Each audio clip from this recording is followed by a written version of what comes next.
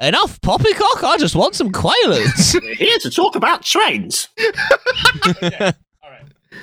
Sort of quaaludes Acaster Dufresne from Phone Jacket. Are we in a silly enough mood that we can start? I It's think me, we could- Quaaludes Acaster. That's Q-U-A-A. I think we could record a podcast. Yeah, Oh, God. I don't think many people even remember Dufresne from Phone Jacket. it's a That's real very deep cut. laser targeted bit there. Yeah. Yeah. You know what we Yeah. should do? Let's do this. Let's have, after the ending theme song, let's just have the last, 45 seconds. Just so people can hear this madness. All right. For the real heads who listen to the whole theme song every time. An end credits scene.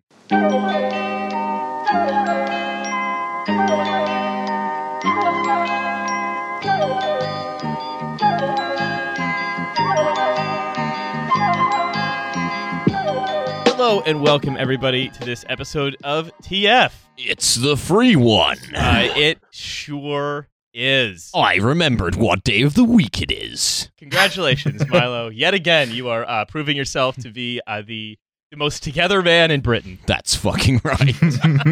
Like 28 Organisation of days Britain later, Awards. but Yeah, 28 Piers Morgan days later, Awards. but you're the only one who knows what day of the week it is. Everyone else. That's right. Mm. And look, it's the episode that is all about the man who broke British daytime TV. That's Anthony right. Costa from Blue. We're talking about Anthony Gino Costa. D'Acampo. Yeah, we're talking about Anthony Costa from Blue, who is. When are we not? Yeah, of course. Who is leading the rail strikes that are going on up and down the country, that are going to, of course, be potentially spreading out into more sectors. And to speak about this subject, we have, once again, TF rail correspondent, Toot Toot. It is Rail Natter's Gareth Dennis. Gareth, how's it going? I'm very well, thanks. I'm in the lounge, and I can tell that you were the one who last stocked the cupboards, because rather than a little bottle of water, there are like 6 bottles of Malvasia just in a little pile. So, yeah, nice. Thanks for that, Riley. Yeah, X.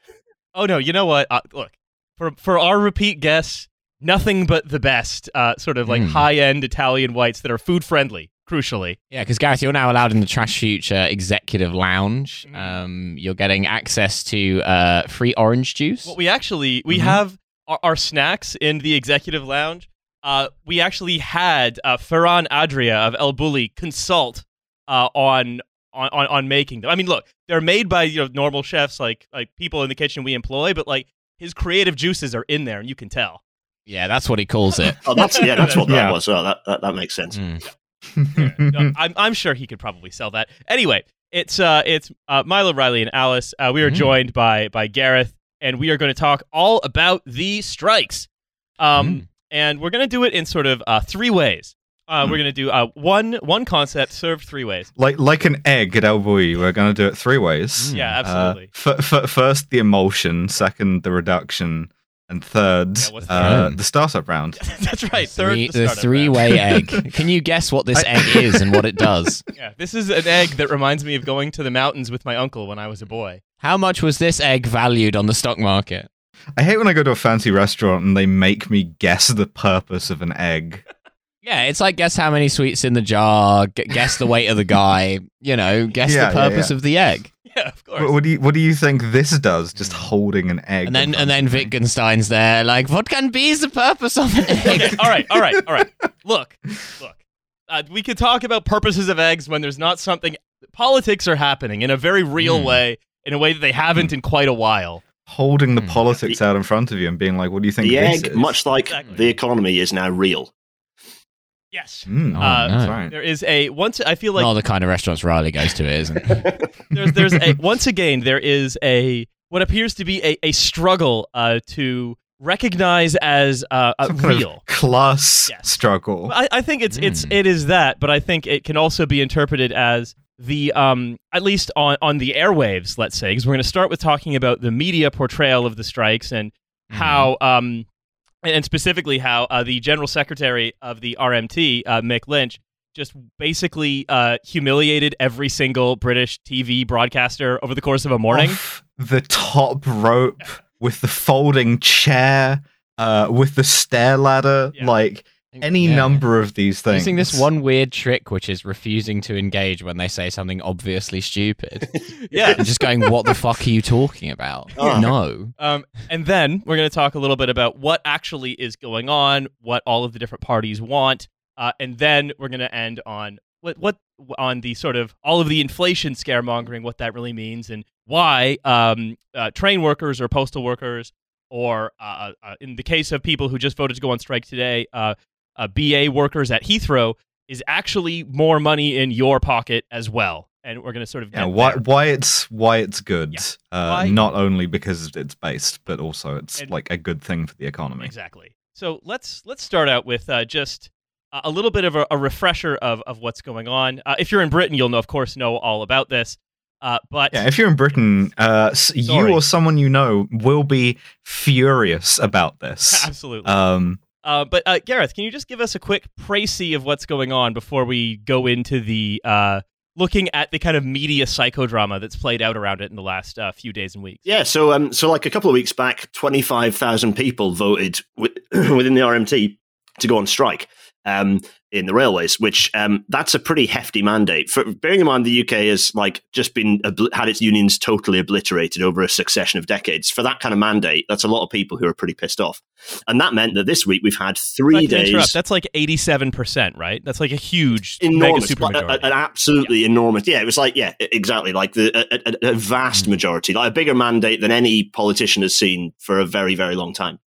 Huge. And as a result of that, we've had, and it's crucial to sort of say who the people who've gone on strike are, because a lot of the bullshit that we're about to talk about is as a result of deliberate misdirection as to who's striking. But the people who are striking for 3 days this week, so it was Tuesday, today and day of recording, and then again on Saturday, is about 50,000 frontline railway workers. So we're not talking train drivers. There are a couple of train drivers, but they are a tiny minority. It's mostly people like signallers, so the people who make trains not crash into each other.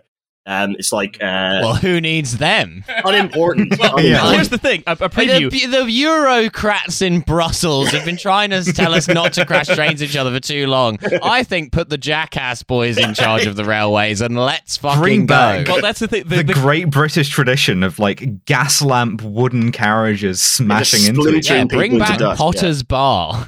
one of the things that the government wants to do is that. But Gareth, please go on. Yeah, so yeah, it's signallers, it's track workers who, like Milo, just all of the people who are clearly extraneous. So the track workers who maintain the track and stop who it needs breaking. track? Yeah, you don't need it. Cleaners, so sort of station attending staff, like just a huge 50,000 people. Bearing in mind, like for scale, Network Rail, which is the government body that actually owns and manages the infrastructure in the rail infrastructure in the UK, only employs about 42,000 people. So 50,000 people. That gives you an idea of scale. It's depending on who you read as to the size of the rail industry. It's almost half the rail industry. So it's a huge number of people striking over these 3 kind of 24-hour periods. And they're doing this because, and I'm checking my notes here to make sure I've got this right. They hate Britain and the armed forces, love Putin, and also want to stop nurses going to work and children sitting exams. Is that right? And also random, depending on which local news channel you're talking to, some random guy who's got a heart operation and has had to pay £200 for a taxi to get from, I don't know, Little Fotheringham to Madeley or some random place that no one cares about. Yeah. And of course, it's worth saying. Yeah, ever since they closed Non-spotted. the General Hospital at Big Fotheringham. Exactly, yeah.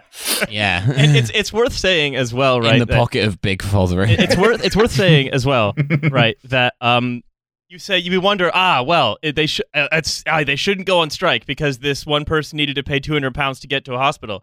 But surely it's important to have a rail industry, so 98% of the time they don't need to pay £200 to get to the hospital. It's amazing how many people, and I had a chance on BBC Radio York. Milo, this is going to screw your nut. You'll love this. I had a chance on BBC Radio York to quote Lenin. And I didn't tell them that I was quoting Lenin, but I did it anyway, which was to just say, because there are a lot of people saying, I understand the plight of the workers. I understand the workforce is sad. But they shouldn't strike. And I was like, well, no. So you don't support the unions, because saying that you support the unions but you don't support striking is like the hangman is supported by the hangman's rope. You know, it's not. It's which is me garbling up a Lenin quote, which I was very pleased to do on local radio. They were like, Gareth, why are you speaking Russian? What's happened? But so what we essentially have, right, and one of the reasons that this has all happened, of course, is I mean, there are immediate causes and sort of more ultimate causes, right? I would just quickly go into these causes before we go into the framing and then into the detail. Yeah. So hating Britain, hating nurses. Sorry, Alice already said. But I guess hating the troops. The causes that they will lie to you about, of course, and say they actually believe are that they have they've been having real terms pay cuts every year for ages, and that their working conditions are constantly under threat from a broad umbrella of things that we've actually talked about on the show before, dubbed modernization, that actually just involve trying to replace skilled labor with like an AI drone or what have you, right? And it ties in, and I know we'll get into this in a bit more detail, but it ties into the fact that, as we said on the previous, I think we talked about this more on the bonus episode that I was on to start with, which was the fact, wait, the guest does it. I don't know if I hate when the guest is like weirded out by it, or if the guest does it. No, I don't know which one I hate more. Embrace it. We talked about the fact that the rail industry is currently going through like a protracted reorganization, and it's as ever, it's an excuse to just. It's supposed to be defragmenting it, but actually what it's doing is just doing more Thanosing of like sort of skills and people who actually are desperately needed within the industry. But yeah, we'll open that hood when we get to it, which nicely segues us into the media section. Hood, see what I did there? Yes. Perfect. Thank you, to zoom out for a moment to the broader British show, I think Gareth, what you were saying there taps into a broader thing about any sort of public project in Britain, which is. It's always an excuse to make things worse. No matter how notionally good the thing is, it's always an excuse to make things worse. It's like whenever they do any kind of like transport reform in central London, more or less all they ever do is make it harder to drive. They never make it easier to do anything else. Like in quite often at the same time as they're making it harder to drive, they're like removing bus routes and stuff and then just going, you could cycle. It's like some people are old. They exist. Anyway, But my broader point here is that what I've noticed a lot about the analysis about the strikes and how people are reacting to the strikes is that the strikes are good, as we've previously discussed, but what they're missing is that Britain is a deeply fucked country where everything is fucked. And it's sort of weird because sort of like they're kind of like there are two layers going on, which is like all of train drivers' grievances are valid and they're perfectly within their rights to strike to try and address those things. They're just also grievances that almost everyone else in the country has in their job, and they don't have a trade union, which is why they hate the train drivers, because they're like, no, it's shit for us as well. It should be shit for you. It's the crabs dragging you back into the bucket. It goes to show, right? And it's moments like this where I suppose I'll sort of betray a little bit of my optimism from later in the show, that these big demonstrations that like you can make the world better. You don't have to wait for someone to do it for you. You can do it yourself by working together with others. Yeah. The demonstration that this actually can and might work if you just actually do it and you actually believe it will work and actually follow through suggests that Ted Kaczynski showed us that. That's what I mean. The crabs can learn to leave the bucket. And then they can pinch the man that put them in the bucket. Well, you were talking exiting the crab bucket. You were talking about this recently. I think it was correct me if I'm wrong. Was it Nate who was talking about that? He just ended up with he just ended up at stopping someone trying to get evicted. They were like trying to drag him and shove him on a plane to Rwanda. Yeah, the immigration removal thing. And he was saying there was just this sort of swell, and it wasn't just a bunch of activists turning up. It was just people coming out of their houses going, "Oh, why are you bollocksing up this guy's life? Like, stop it." And there is... Why does it smell of bacon out here? A little bit of optimism. That little bit of optimism. Yeah. We can't let it happen. We can't let it happen. Yeah. So look. No, so the strikes must be crushed. Well, and of course... a key component of this, of course, is our beloved, independent, finder of fact, the media. So let's talk... I mean, I've got a few of these. We've all watched the Supercut. I want to go around and ask what everyone's favorite...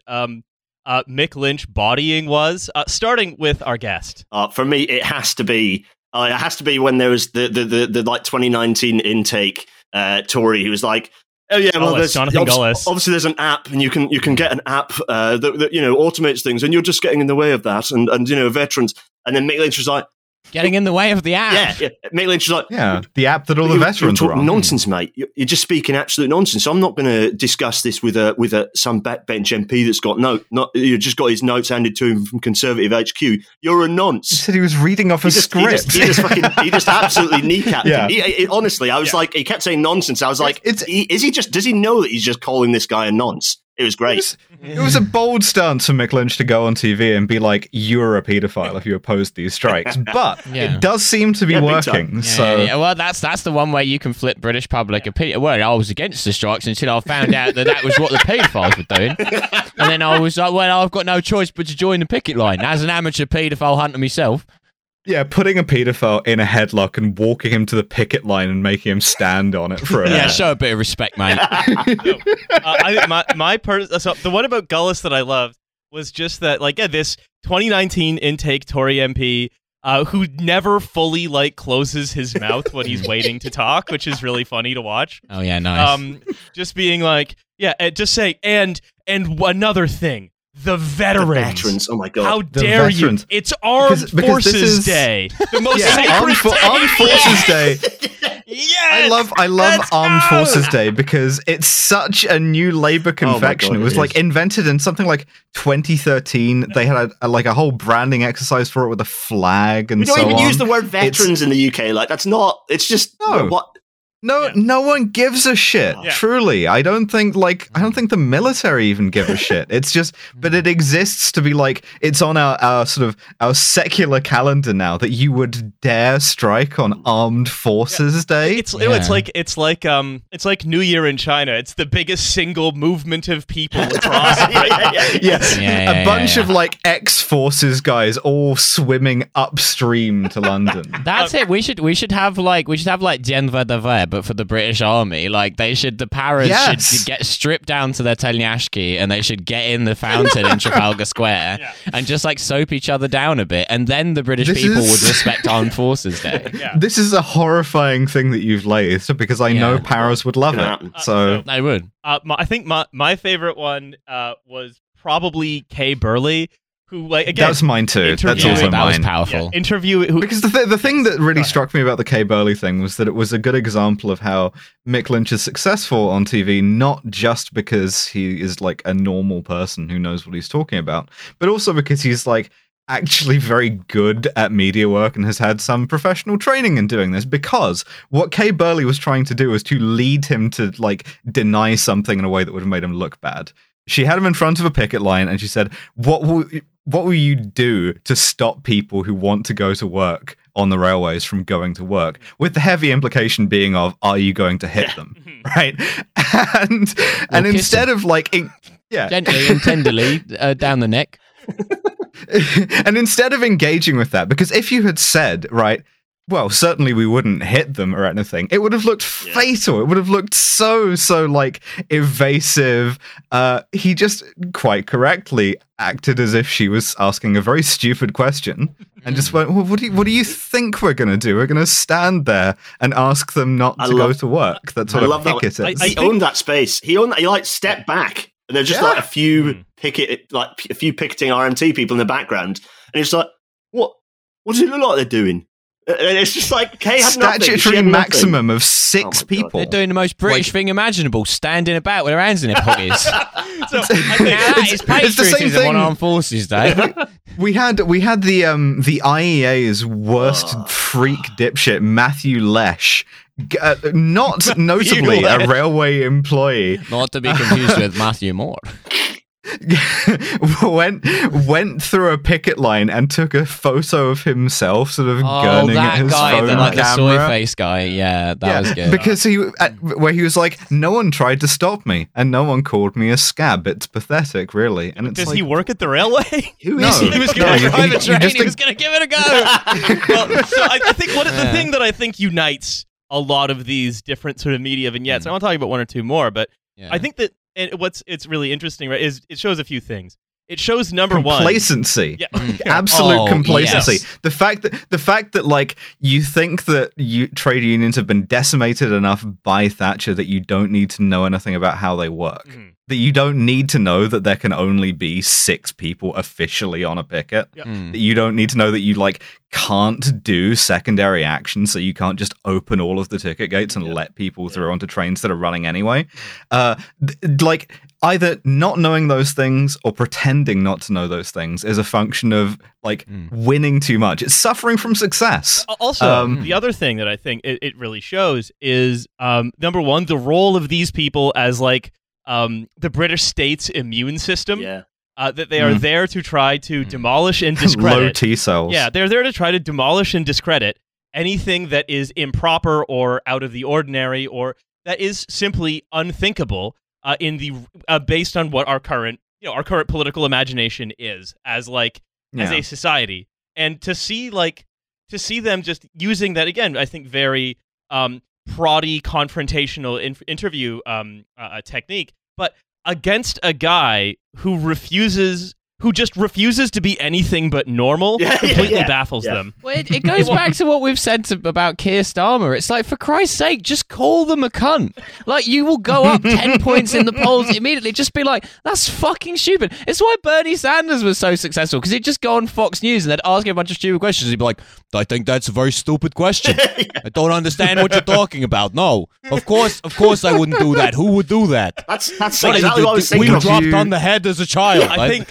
the other thing though is that what it made me think of is the film Solaris, right? That the British media, the punditocracy, the sphere of the great and the good that generate opinions and TV and columns, interacting with them is like interacting with the planet Solaris, which you imagine your dead wife, which, as you know, is the planet that from the sci-fi film Solaris that if you look at begins to enter your mind and change you and warp you and turn you into something other than entirely human. And I genuinely believe that prolonged exposure on its own terms and taking seriously the fantasy world of either sort of breathless fear or snide condescension that someone like Piers Morgan or Kay Burley or Richard Madeley or Jenny Chapman or any of these Madeley. or any of these fucking mutants that he has gone up to talk to, who are again trying to perform an immune function, but for an insane society. Okay, to be fair, Madeley is not that smart. Madeley is simply off the top of the dome saying the most uncle shit he can think of. I want to talk about Piers Morgan, though, because I think Piers Morgan is one of the greatest freaks this country has ever produced. That's true. I was discussing it with Phoebe the other night about how Piers Morgan is the closest thing you can get to what the British public mostly think. You have said this on I know. episode. I have. This is sort of this is an ongoing theory that we're developing, but his was the most fascinating because it was of Advanced Piers Morgan. That's right. It was pure day to day. The Kay Burley one was really cringe and car crashy, but the Piers Morgan one I think was the funniest because he was just the tack he took was so bizarre. He was going on about how Mick Lynch has as his Facebook profile picture the villain from the Thunderbirds, which, first of all, Piers Morgan has got to remind everyone who that is, because no one under 70 is going to know. And then he's like, why have you got that as your profile picture? And Mick Lynch looks like this guy. It's obvious, right? It's a joke. And that's why. And he's like, it's basically going is it because you're an evil mastermind? And it's like, no. Well, he was acting like he had a picture of Hitler. It's a plastic picture or something. Piers, it's a plastic puppet. It's a plastic puppet from the 60s. And Piers was not having any of it. He wanted the... Oh, man, yeah. Yeah, he's like, can you not see the resemblance? And he's like, I don't know, can you? And it's like, what do you mean by that? Well, that's just why I go with the Solaris comparison, right? Because and that's so funny, by the way, to be the reason why Mick Lynch is effective on TV is because he seems normal. By the way, have you seen this Tarkovsky movie? Yeah. Riley got a PhD in between the last recording and this one, and now he's going to be doing PhD guy shit. No, but this is why I was thinking of this on my bike, right? Which is just why, because the world that they want you to inhabit is one where things of everything utterly inconsequential must be whether that is totally unfounded fears based on wild speculation, whether that is the vast overinterpretation of some shit on Facebook, or just outright suggesting that someone is a liar because they are out from outside the political norm. All of that is this coagulation of the suggestion that anything that is unreasonable, that is a sort of an irrelevance or a frippery, is kind of the only thing that must ever be discussed and must be taken incredibly seriously. Whereas the actual material things, the world in which you live, the world of cars and trains and houses and humans and lives and stuff, that is an irrelevance. That mustn't really ever be taken seriously. And someone like Wes Streeting, for example, who has platonic, it's pure like cave in the forms, who has grown up from the age of fetus to be molded into the perfect participant in this performed unreality. That's why he's so uncanny. So yeah, I was thinking about this on the drive up actually, and I was thinking, why? Like, I was just trying to think of pinpoint things, a bit like Alice, you're saying, like normal guy also knows what he's talking about, and I was thinking like, so I do dangerous combination. So I do news bits every now and then, and I do local radio stuff because low level Twitter weirdo. But I was thinking, I don't. The people who successfully really crack going on the TV a lot are either kind of generalists or economists who kind of do know stuff, but only on a general level, and are generally pretty extreme. Whatever it happens to be, they're punchy kind of characters. Let's say that. I'm not just talking about psychopaths, but people like Ash Sarkar. She's really punchy. Yeah, exactly. She's really punchy. Yeah. She's a generalist. She's fantastic. I got bumped from GMB for Ash. I was like, I'm at peace with that. It's fine. But at the other end of the spectrum, you have the Wes Streetings, who are just like just a slime ball that's been shaped and sort of molded by that to fit into that ecosystem, as you say, Riley. And there's no space for. And I think when people who actually know what they're talking about do occasionally get to appear on the news, it lands in a way with the general public, like, oh, that's someone who knows what they're talking about, and they seem normal. And it's just, it's so rare that the door is allowed to open enough, just a little tiny crack for them to be able to talk through it. This is one of my favorite things when sometimes you get a radio debate and they have to have like balance, but then it's like it's really off kilter because it's just not a matter of opinion. Like they just get on someone who knows about the thing, and then for balance they get on someone who just doesn't know about it. Like I remember once listening to, I think it was on Radio 2, a debate about having a 4-day working week, and they had like a professor of economics from Oxford who was just like very patiently explaining like why a 4-day working week would be a good idea and like places where it's worked and like the economic rationale behind it and so on. And then they just had like a backbench Tory MP who was just going, well, I think that's bollocks. And then like the guy's going, but why is it bollocks? And he's going, well, it just is. And it's like, this isn't a debate. This is just a guy explaining it and another guy saying bollocks. Your man, that's the thing. He was not, he's not also willing to go on the attack. And that's the thing. I don't want to make this the Mick Lynch fan cast, right? Oh, but it is already. Riley, that ship has sailed. But I think we're just not going to be one of the people who's like, Mick Lynch should be in charge of the Labour Party, a job which would make the Labour Party and him worse. Me, actually, that's why. No, this is something. You should DM me. Episode title right there. About Mick Lynch. It's going to happen. I've never had my hand on the lathe, but I'm removing it from the bloody lathe. / fiction about Mick Lynch. There's actually a pass-through in the executive lounge onto the lathe. Which I want to sort of come to the end of this bit and sort of move on. So I'll start here. This is why I think, as you say, Alice, people like see one normal person who is able to, resist the kind of mind-bending power of the, I'd say like, again, defense mechanism that is the intentional vapidity and I mean, it's a lead-poisoned media. It's intentionally stupid, vapid, and aggressive. But I think the people who can resist that, it's so rare to see someone who's not just part of that awful infernal machine go on and just refuse to be taken in by it. That people will go from saying this is good, it's good for the union, it's good for public opinion of the strikes. It is also communicating clearly why things like union membership are good and necessary and why arguments against them tend to be kind of either stupid or fatuous. But in addition, I think it also leads people to overconclude. Because it's not as though you need Mick Lynch to be the leader of the Labour Party. because what you need is him to be the lead, like in charge of the RMT, and then 1,000 other versions of him in charge of other. We need to clone. A few people have made good points about this actually on the Twitters. Not that I'm not going to make this Twitter review. Basically, if people pointing out like, no, it's not because he's utterly and totally brilliant. Like he's great and everything, but he's just a normal guy. He is the result of a truly democratic process, and we don't have many of those functioning in this country. So actually, if we just had lots of functioning democratic processes. You don't need lots of Mick Lynches. You don't need it to be a leadership complex, as in like we have to have great heroic leaders. No, you just have a democratic process, and that will generally work to provide a functioning system for people to kind of be represented and to get shit done. Believing in democracy in Britain in 2022, it's almost quaint. Yeah. I mean, we talk about sort of, or it is often talked about that stuff like the free press is kind of a core element of democracy, but we're here seeing. I mean, look, we all know this. Everyone listening to it knows this, but this is in fact a fantastic object lesson in seeing the free press come up against democracy and be. Shit kicked in. It's too soon to say like beaten, but at least humiliated. Yeah, absolutely. And when we talk about, they contrast this to like how they're talking about the Labour Party, which is trying to live in that media world of unreality, right? They've sort of adduced them. They've sort of decided we are going that the shadows on the cave wall are good, and we are going to make the noise. We're going to make all the right noises when we see certain shadows come on the cave wall, and we're going to make sure that we all stay in that cave.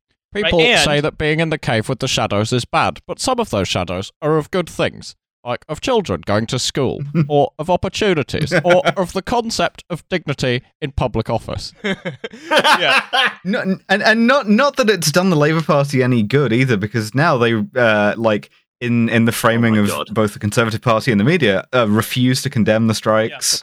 They actually love the strikes. I saw Keir Starmer and Mick Lynch in a room kissing one time. There's one shadow I'd really like to talk about, and it's the shadow being cast across Boris Johnson's reputation by his conduct at a number of parties and his refusal to resign in accordance with the Nolan principles of ministerial conduct.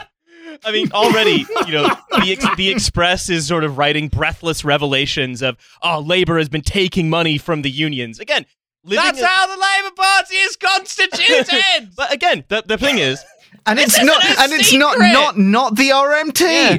Not the RMT. The RMT isn't affiliated with Labour. Mick Lynch himself isn't a member of the Labour Party. It's got fuck all to do with them. And the question is, like, why the Labour Party are going so hard to like try to distance themselves. It's just so there are a few people who I know who are like Labour Party no matter what. Keir is great because we need to unify behind wonderful Keir, and they continue to say no. They know what they're doing. They're brilliant. They're navigating their way through. Safe pair of hands. I love how successfully they've navigated their way through this in the sense that they have managed to successfully be tarnished by an association with unions and are disciplining MPs or disciplining ministers who have appeared at picket lines, thereby alienating absolutely everyone they possibly could in one go. It's fantastic. Never knowingly on the winning side. That's the Labour Party promise. Like, we will distance ourselves from whoever seems to be winning. That's what we'll do. So look, this is I think the air war, let's say, right? This is the war over public, and again, public opinion. Just to and it reminds me a lot of the movie Roadside Picnic. Shut up, which that's my favourite part of when Mick Lynch was talking to Richard Madeley. It was when he said, "Well, of course, this comes up a lot when Tarkovsky is dealing with the idea of Sovietskaya realnost," and he. I think it was fucked up for Mick Lynch to like push that pram down the long flight of steps. So I think one of the they held one of the RMT picket lines at a disused chemical plant, and then all of them actually got cancer in later life. So if you're all done roasting me, I'd like to talk a little bit about public opinion, then go on into what actually happened. So public is currently, again, broadly supportive of the strikes. Again, this breaks down by age with. It breaks down mostly by age. With if you're above 65, you're like, fuck them. It should be shit. They should be happy to get paid in mud and sludge. That's right. And then if you're sort of under the age of 49, the age of people who take trains the least as well. Like they've been the least inconvenienced by this. Yeah. Just the idea that someone is doing something to make their life better that isn't like becoming an entrepreneur is anathema to these people. Pensioners love all the stuff that they will never have to do, like commuting, national service, like any shit like that. Pensioners are always like, fuck yeah, dude. The public is broadly supportive of the strikes. And also, this is that generally speaking, there's a pattern that support for strikes as they drag on, support for strikers tends to rise among the public because the opinion tends to be, and this is sort of historical, that the lowest the public opinion of strikes will be, not all the time, not universally, but usually, is at the beginning when the disruption starts. And then the blame very, very sort of gradually over the coming weeks then shifts to government for not solving it, right? Yeah. Yeah, because it becomes like irrefutable that people don't like it when they're on strike. They don't like not working. If they want their conditions to be better, they don't want to not work. Yeah, because eventually, at some point, the news has to interview someone who's actually on strike. And I think that when they do eventually do that, other than the leader, when they eventually do that, you just see someone who's just a normal person who's just fighting their corner because they actually aren't going to be able to pay their mortgage. Mm-hmm. And again, and that's why the attacks on no, they're not fighting their corner, they're fighting you because you want to get around for Armed Forces Day or whatever. You want to go every Armed Forces Day. I celebrate it by getting a bunch of trains back and forth the traditional way, just at different times. See what happens. It's weird that every Armed Forces Day is celebrated by doing the thing that whatever industry on strike is doing. It was weird that one Armed Forces Day when everyone had to go to primary school. Next Armed Forces Day, I'm going to go to Heathrow and check into a bunch of different BA flights. I'm not I visit all of the service academies on Armed Forces Day, as I presume all of you do. I do Sandhurst first, and then I go off down to the Royal Naval Academy in Portsmouth, and then I go to wherever the RAF one is. Cranwell, yep. And that this will only increase because it's essentially the only thing they can do. But no, so let's talk about sort of the specifics of what's going on and how we got here, because these are themes that we've talked about, which is that every time we've talked to Gareth, we've discussed different plans where the term modernization or technological development, whatever these things, is always cloaked in a very thin veneer of a sort of an idea of making the trains more efficient, more pleasant to be on as a rider, but in every case involve the stripping away of skilled workers who are essential to the actual running of the trains safely. And there are a few I've seen that I want to discuss a little bit here as well, which is it seems as though they want to automate a lot of safety checking on trains and tracks using stuff like drones. I have something for this. Really quickly. So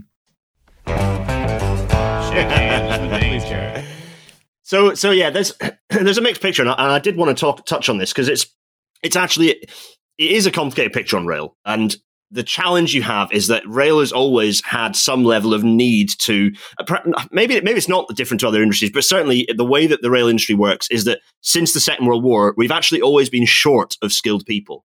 So we've always been short of having enough. We've always been overstretched. And so straight after the Second World War, we introduced machines to maintain track because we just didn't have a load of track workers that we had before the Second World War, partly because we'd got a load of them shot, and partly because they just didn't want to come back to railways. Railways was shit work. We thank them for their service on Armed Forces Day by riding the trains. Exactly. So we've always had introductions of new technology as part of sort of dealing with a shortage of staff. So there's a bit of a weird dichotomy. So you've got this skills challenge and also the safety thing, which is actually that it is good to reduce the number of track workers on the railway that aren't getting turned into chunky marinara by trains. So there is this. So I want to, as I always like to, make the picture more complicated by reality.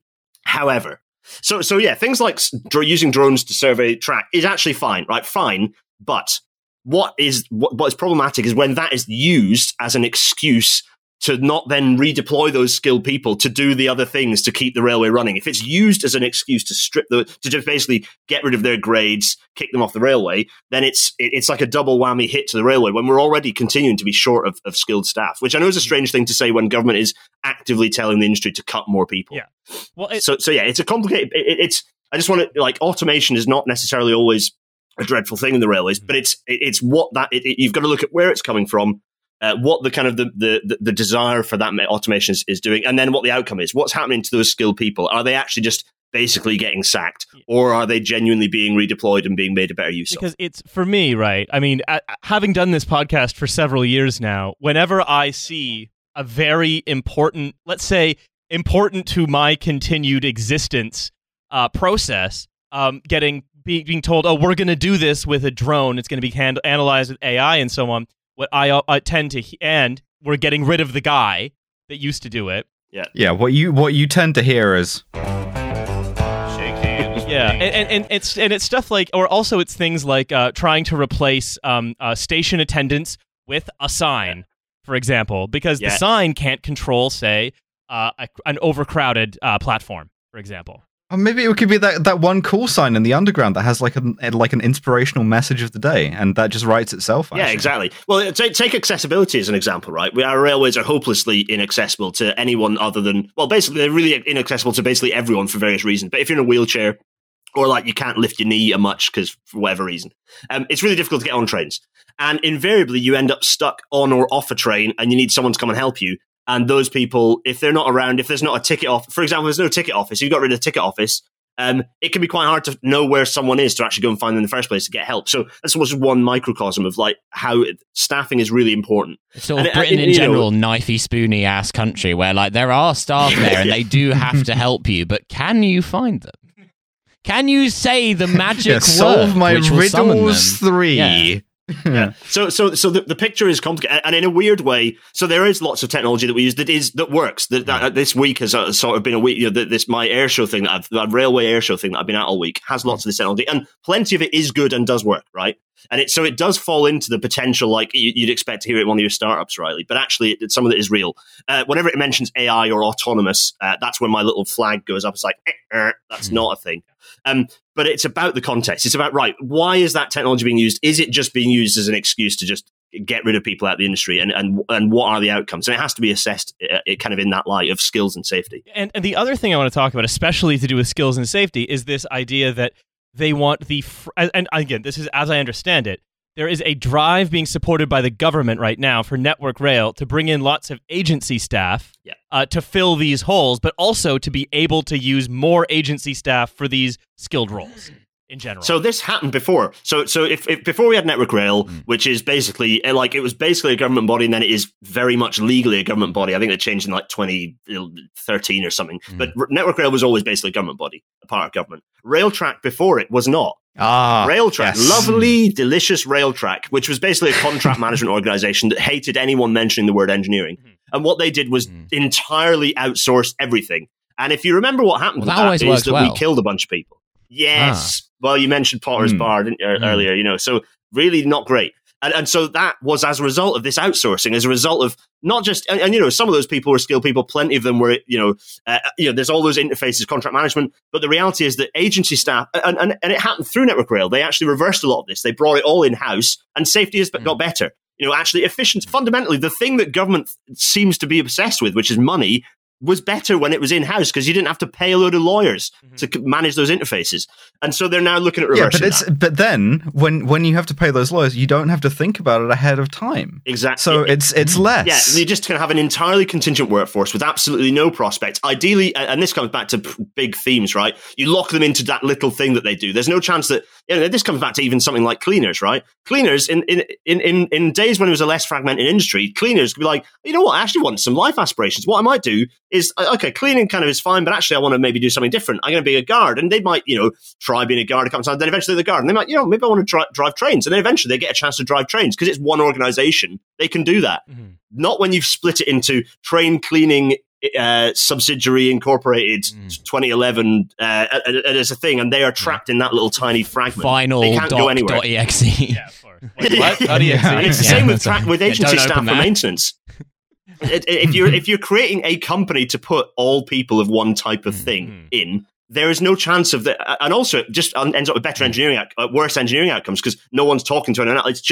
It's just going backwards. It's the government's really bad. excited to and announce the agency thing is they got extra staff off of LimeWire, and they're excited to open them on the big government computer. God, that's such a That's such a narrow reference. By the way. And the thing is, right, oh my God. is that the idea that they're going to break the strike by just having a bunch of people from town have a go at doing track safety inspections is a very fun idea. Oh my God. But it's like signalers as well. Signalers require a minimum 10-week course to be able to say that they are a trainee signaler, let alone actually do it.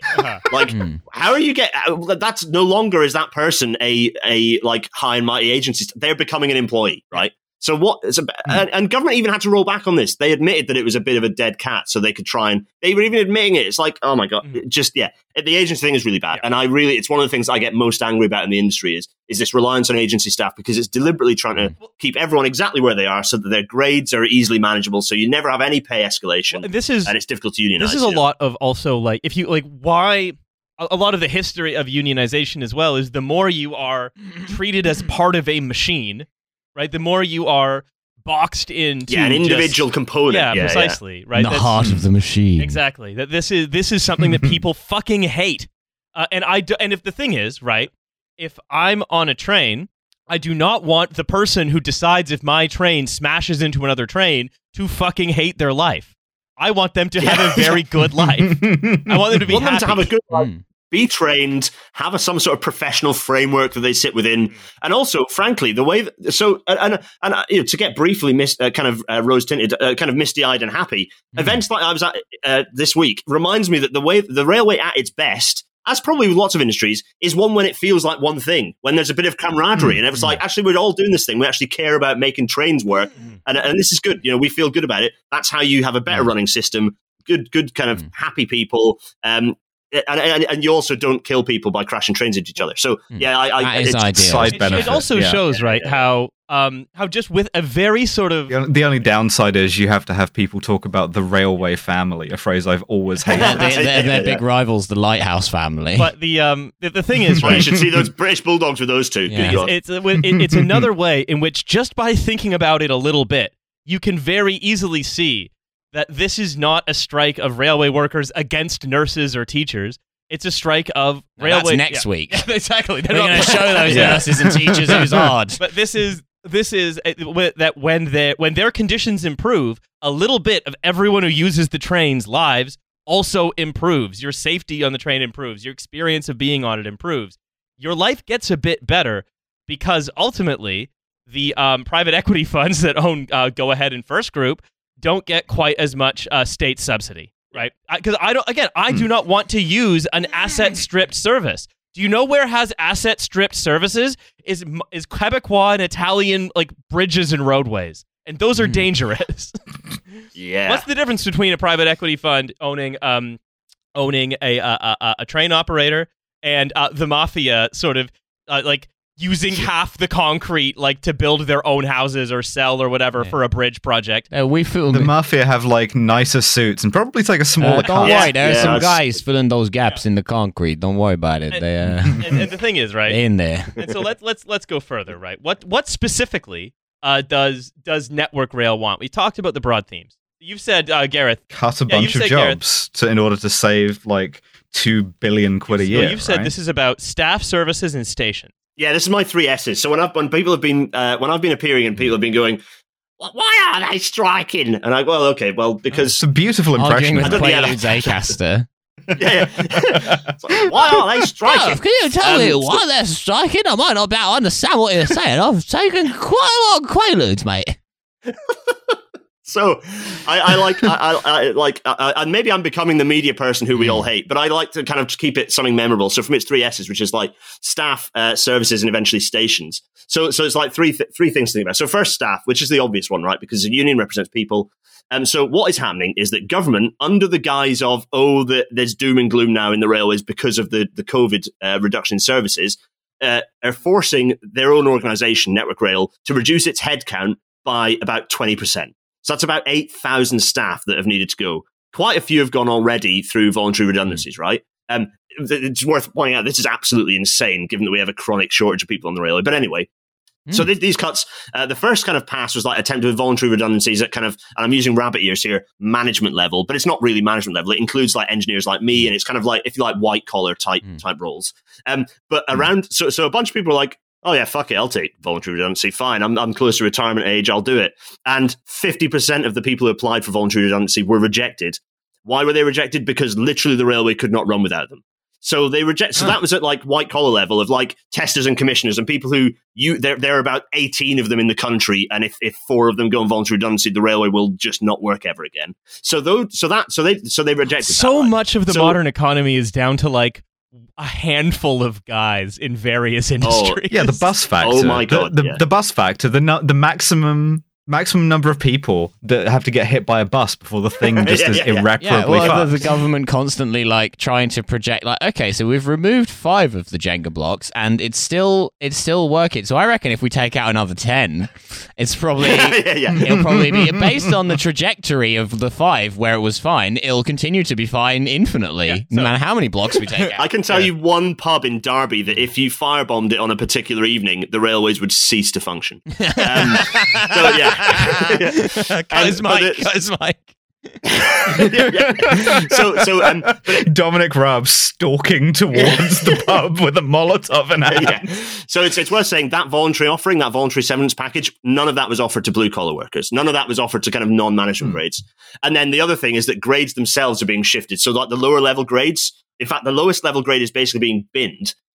Which you think sounds, that great. That means people's salary increases. No, it basically just reduces it reduces a load of conditions for people on that new lowest grade, which is also includes new apprentices. So new people with their bright-eyed, bushy-tailed coming into the industry now having their grade, their conditions kind of fucked with as well. So that's the staff thing. So there's a load of mess related to staffing, right? And that includes, by the way, about 2,500 frontline staff, like key critical maintenance staff who are being asked to basically go. So that's staff. Next is services. So kind of tied into this, and this is absolutely within the union's own kind of literature, is this idea of the government rhetoric that's continuing to kind of play up this reduction in passenger numbers to kind of make out as if the railways are in decline and they desperately need to swing in as the heroes to save it. And they're saying, passenger numbers are dropping. They're only at 70%. The reality is, last week ridership was at 93% of pre-COVID levels and continuing to climb. Right, and so it's kind of this idea that the railways are in decline again. It will be familiar to anyone who lived in Britain in the 1960s. So it's kind of being used to force through an agenda of contracting the railways right at a time when they are desperately needed to expand. Like climate change. If I could say, like, one of the things that has been one of the themes about the moving on from the pandemic and the sort of the pandemic state, right, has been the British government saying all of the things. These things that are now been set permanently in motion, but these things that were either temporary changes in the pandemic that we like are permanent. So rail ridership is going to be down forever, or things that are basically ratcheted up quite permanently, like high energy prices, or at least for the foreseeable future. Those are temporary and can be dealt with a one-off payment. You can see again the sort of sorting of things into unreal and real, of permanent and temporary. That is sort of totally impervious to any kind of learning, I guess you could say. Yeah, or the reality of the evidence. I'm genuinely not going to be surprised when Treasury or DfT switch off the feed that provides me the numbers to tell you that it's now at 93%. At some point, that feed's getting switched off when it gets used too much by journalists. And it's also worth saying, so we're at 93%, but we're still running an 80% timetable. They're 80%, like they're 20% of services pre-COVID are still not running. And that number is actually, government has been cutting more services. So the government is cutting services whilst ridership is still increasing. So if all the timetable is reinstated, I would be very surprised if we didn't jump well above 100% pretty rapidly. But that doesn't fit the agenda, So, and it's also worth saying, for all the real rail nerds out there, this is the train zone. For the real rail freight, for anyone who cares about that sort of thing, is way above pre-COVID levels now. So all that side of things, forget passengers, that is all back to normal. So to give you an idea, given that they haven't had services cut, the reason I say it gives you an idea of the fact that is back to normal again. So if the timetable for passengers was back to normal, it's likely that you'd see, okay, there's been a change maybe in the types of travel, but we would be way back above 100% again. Well, it's also, so that's the third thing. The second thing, which is services. Go on, Riley. It's also telling, right, that at the same time as it's the same people who sort of generated, I would say, like an entire sort of swath of the Amazon rainforest worth of headlines about needing to get back into the office. They are unwilling. yeah. Death march to the office. But no, we don't want them to travel. Yeah. It's Schrodinger's office worker, right? So yeah, the third thing. Sorry, this won't be long. So the third thing is about stations. It's about the longer term, and this is kind of more of a reading between the lines of the unions, and kind of me chatting to people I know, kind of within the unions, not just the RMT actually, but the TUC, the TSSA, my union, and others. The TSSA, by the way, are balloting for strikes as well. So this is going to escalate. It really is. So it's the fact that the workforce isn't daft. The cancellations, and we've talked about this. The fact that they're desperately murdering. Look what they've done to my beautiful boy with HS2, like desperately destroying that, and other major projects. Stuff that's outside of London, the major regional projects that are just getting cut left, right, and centre. And London projects as well. We talked about the obliteration of TfL. So all these things, all these cuts. Scotland as well, because ScotRail. Yeah, quite. So all these cuts and changes to like the actual long-term shape of the railway, proposals in their sort of wonderful integrated rail plan, which is anything but, will fundamentally involve the contraction of the rail network, and it will involve local stations closing. So the unions know this. So the government's talking expansion. They're talking about reopening railway lines, but their actions are the literal opposite. And the unions know that this is a long-term risk for all their roles. So they know that long-term, if a contracting railway means fewer workers, fewer jobs, and yet another sort of tightening noose on conditions, an excuse to, your conditions are going to get worse, your pay is going to get worse, but at least you've got a job. Yeah, it really does. I mean, and we've touched on this on the show before. Feel like a Tory government is basically, they are like a sort of like an auditor or an administrator brought in to wind Britain up as a going concern. Like their constant drive is to like sell everything off and to like get everything running on as skeleton crew as possible, as though that's like the desirable way. And like they're constantly like, oh well, this service loses money. And it's like, yeah, but people need it. Well, all government services lose money. That's how it works. You spend money on them because you need the thing. Well, that's This reminds me of the worst attempt to own the strikers from the right that I saw was a Navy account going, well, train drivers, who again, not who's striking, but train drivers get paid, 50 grand a year or whatever. Average pay in the Navy is 32 grand a year, to which there were several hundred replies going, yeah, but you guys don't drive me to work on the battleship. And they should. You don't fucking... Yeah, exactly. On Forces Day. I want to take the HMS Glasgow to fucking work. That's how Alex is going to commute down. I genuinely do. Yeah. That's right. Well, yes. I think this actually is a good segue into the next thing I want to talk about, which is, what does the Tory government want out of this, right? And I think quite a bit of chaos, destruction, the ruin of their enemies sown upon the mountainside. They want Britain to look like those scenes in sci-fi movies when there's not, and everything's white and there's just a guy walking around. That's what they want Britain to look like. Like everything is just totally, just nothing exists. I think what we're seeing is that without the motive power of a project like Brexit, is that they are returning very, very strongly to the natural state of a post 1990, post 2008 British political party, which is a cargo cult to the last time they had an idea.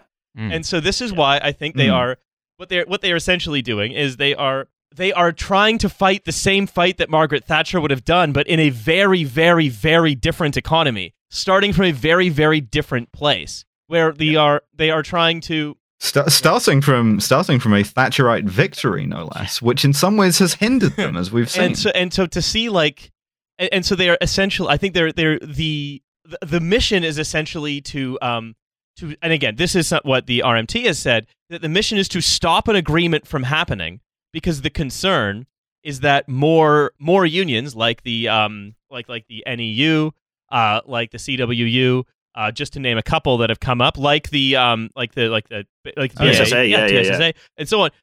I think CWU just balloted something like 95% in favor of industrial action on principle. So yeah, it's gonna be an interesting summer, long hot summer. The fighting season. What we're seeing is this terror of wages rising, sort of to keep pace with inflation, of course. And again, this is I think because their plan is just to hit the same button, which is brutalize the people that we've been brutalizing since Thatcher and before. And I think that's sort of that's why they're there. Their primary purpose is to do that. But it's also interesting to see how at odds that is with all of the other things that they're trying to do.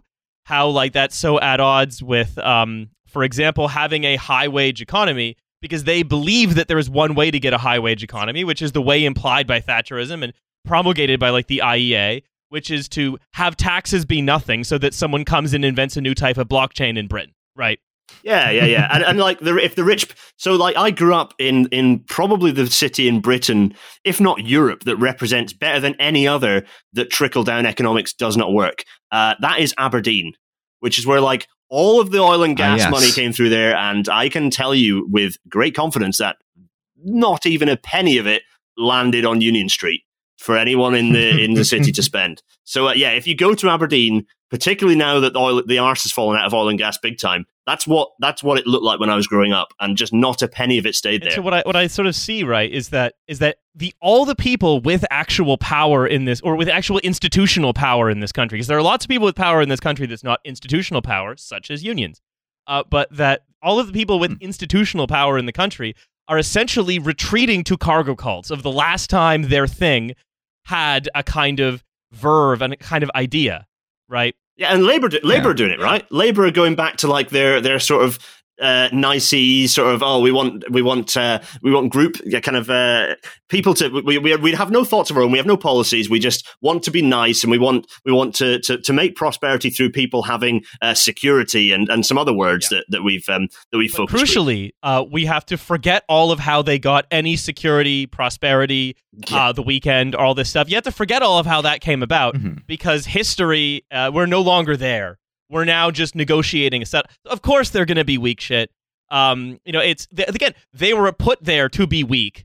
And again, it is. I note with some amusement that columnists such as Gabby Hinsliff are now writing columns titled "The Summer of Discontent should be a big gift to Labour. So where are Starmer's ideas?" I don't know, Guardian opinion columnists. Where the fuck are they? Yeah. Oh my god! If only there had been someone in that job who had been able to like make some productive use of this for the Labour Party. Well, I guess we'll never know. But right, and so this is why I see that both the factions in control of the ship of state, of the institutional levers, have shown themselves time and again to be manifestly unfit to actually do that job.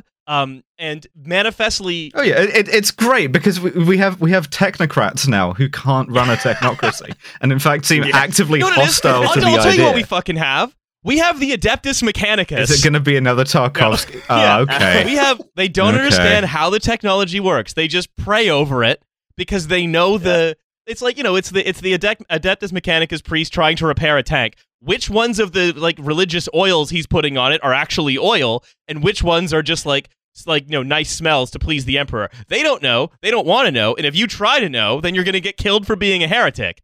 And that's what we have in charge of the country, is just competing factions of tech priests. Check out Warhammer 40,000, everyone. Anyway. do not do that. I'm just thinking about. I've just got Boris saying those words in a speech in my head now. Drip the water. We could not approve of the Emperor's design for Space Marines. 10,000 psychers a day to keep the Queen alive. Yeah. I don't want to recommend Warhammer 40k to anyone. It's just that if you're already cursed to get any of these jokes, you're already into it. It's fine. It is. They understand what technocracy looks like, and they will make all of the noises that look technocracy-ish.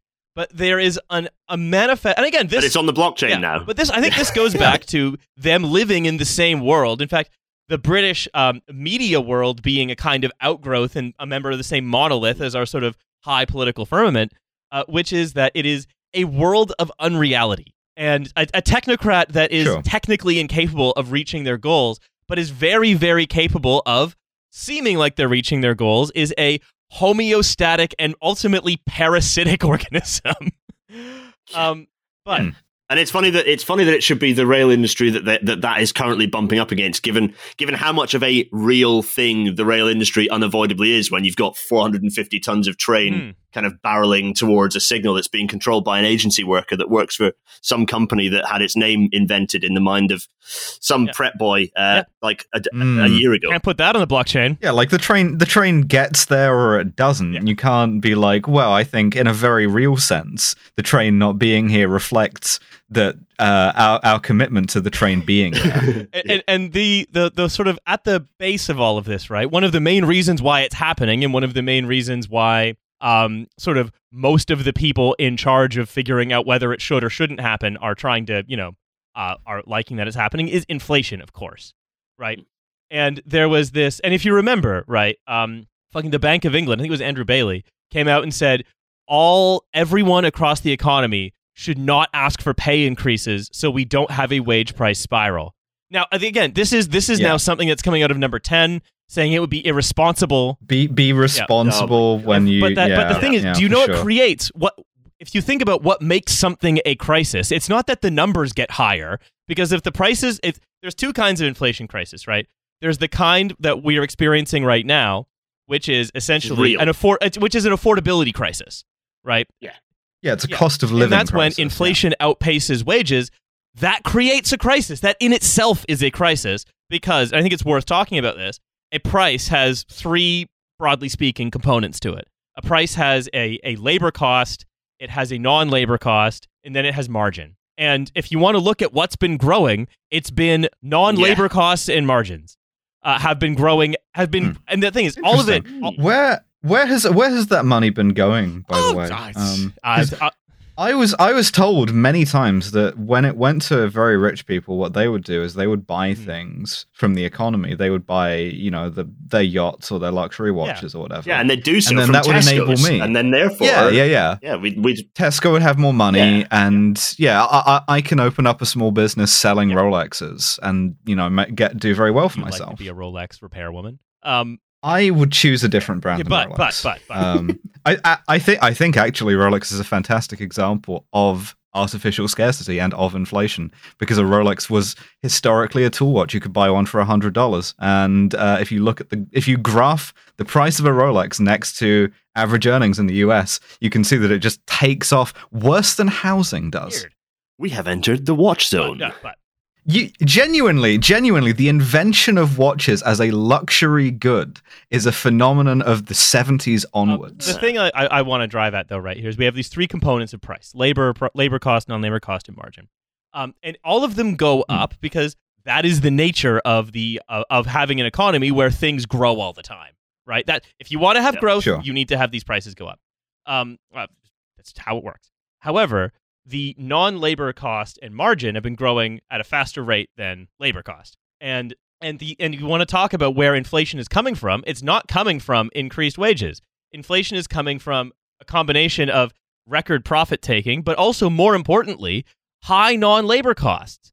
And such as energy, for example, is probably one of the biggest ones, because your demand for it is your demand for it is either constant or tends to expand, which is a problem of capital's own making, both by reckless use of energy, but also reckless energy policy, decommissioning a bunch of nuclear power plants, failing to build new ones. It goes back all of the stuff that we're familiar with. It goes back to the idea of there being nowhere really left to profitably invest, not just here, but anywhere really, and just stripping out the copper wiring, because that's all there really is. And when we talk about inflation as well, try that in British Railways. There's barely any copper wiring to strip. Well, when we talk about inflation as well, right?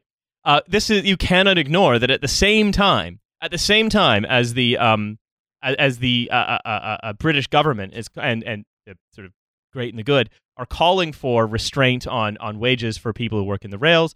Not only are many of the people who are in charge of it paid enormous amounts of money, but they're also trying to unrestrict what banks can pay bonuses to bankers to try and keep the city of London alive and as a global financial center.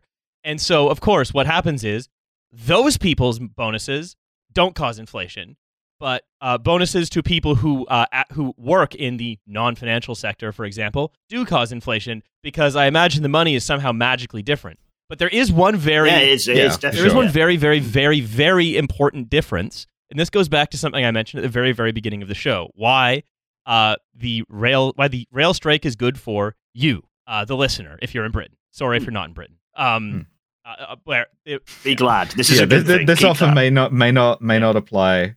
This is not legal advice. But what happens when a banker gets a large bonus is that tends to, some of it is spent on luxury goods, maybe invested in housing, but a lot of it, less than you'd think. Most of it just gets the dark web, things like that. Most of it just gets saved. Yeah. It gets stashed overseas. It gets put into investments, and so on and so on. But investments just in there very quickly gets to a point where you make more money than any reasonable person could spend. And then what you do is you hoard it. You don't actually use it. You invest. You invest. A lot of but what are you investing in? It might not be stuff here. It could be absolute nonsense. It could be stuff that is like a reflection of an average of different investments that is it like 6 removes from any economic activity. What happens when a train driver or a postal worker or someone who works at Heathrow for BA gets more money, they spend it. Yeah, they donate it to the Russian military yachts.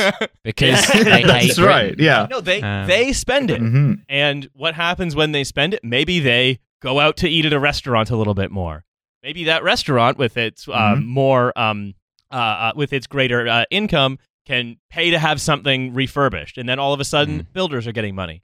What happens is a union... All of a sudden, builders. It's the pound in your pocket. What happens is... a very strange thing happens. Money doesn't trickle down, it just trickles across. Exactly. This is... And it goes to... And it's the message really is that the better economy for everyone, the better life for everyone, is a cooperative endeavor that's primarily horizontal.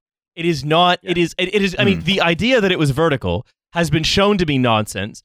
The idea that you can get it through seizing power, through by say taking over, leapfrogging your guy to the leadership of one of the political parties, for example, has been shown to regrettably not work.